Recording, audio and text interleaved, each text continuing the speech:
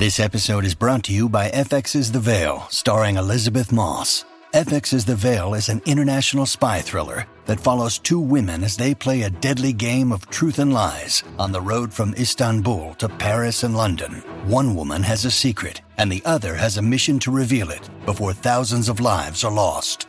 FX's The Veil, now streaming, only on Hulu.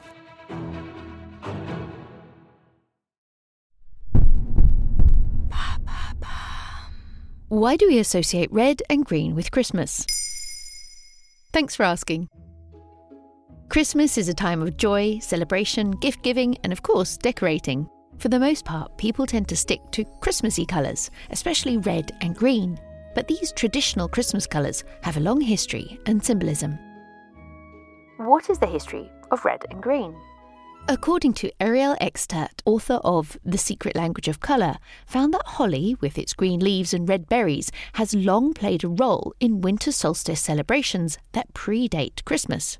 People revered the holly plant for being evergreen and surviving the winter, and used them as symbols of protection and prosperity in their midwinter celebrations.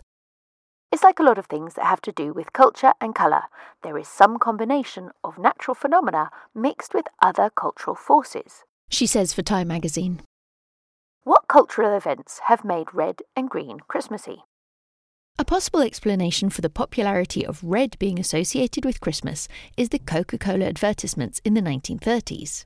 Artist Haddon Sunderblom painted a jolly Santa Claus wearing a red suit with white hair and beard.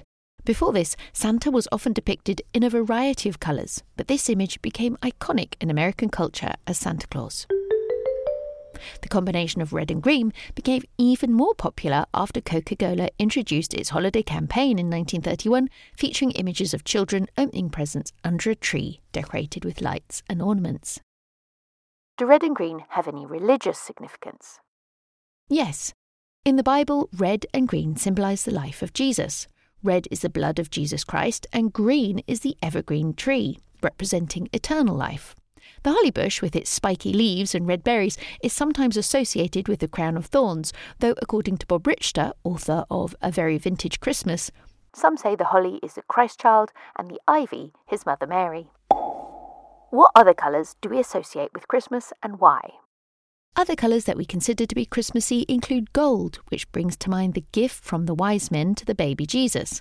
White is both a symbol of purity and winter snow, and blue, which is often used to depict the Virgin Mary. Purple is also a colour that we see a lot at Christmas, although more often with Advent, and is associated with royalty. So in a nutshell, Christmas colours come about from a mixture of tradition, religion, and popular culture. There you have it. Now you know why red and green are associated with Christmas. In under 3 minutes, we answer your questions and help you understand the true meaning behind the trends, concepts, and acronyms that are making headlines. Listen along, and you really will know for sure.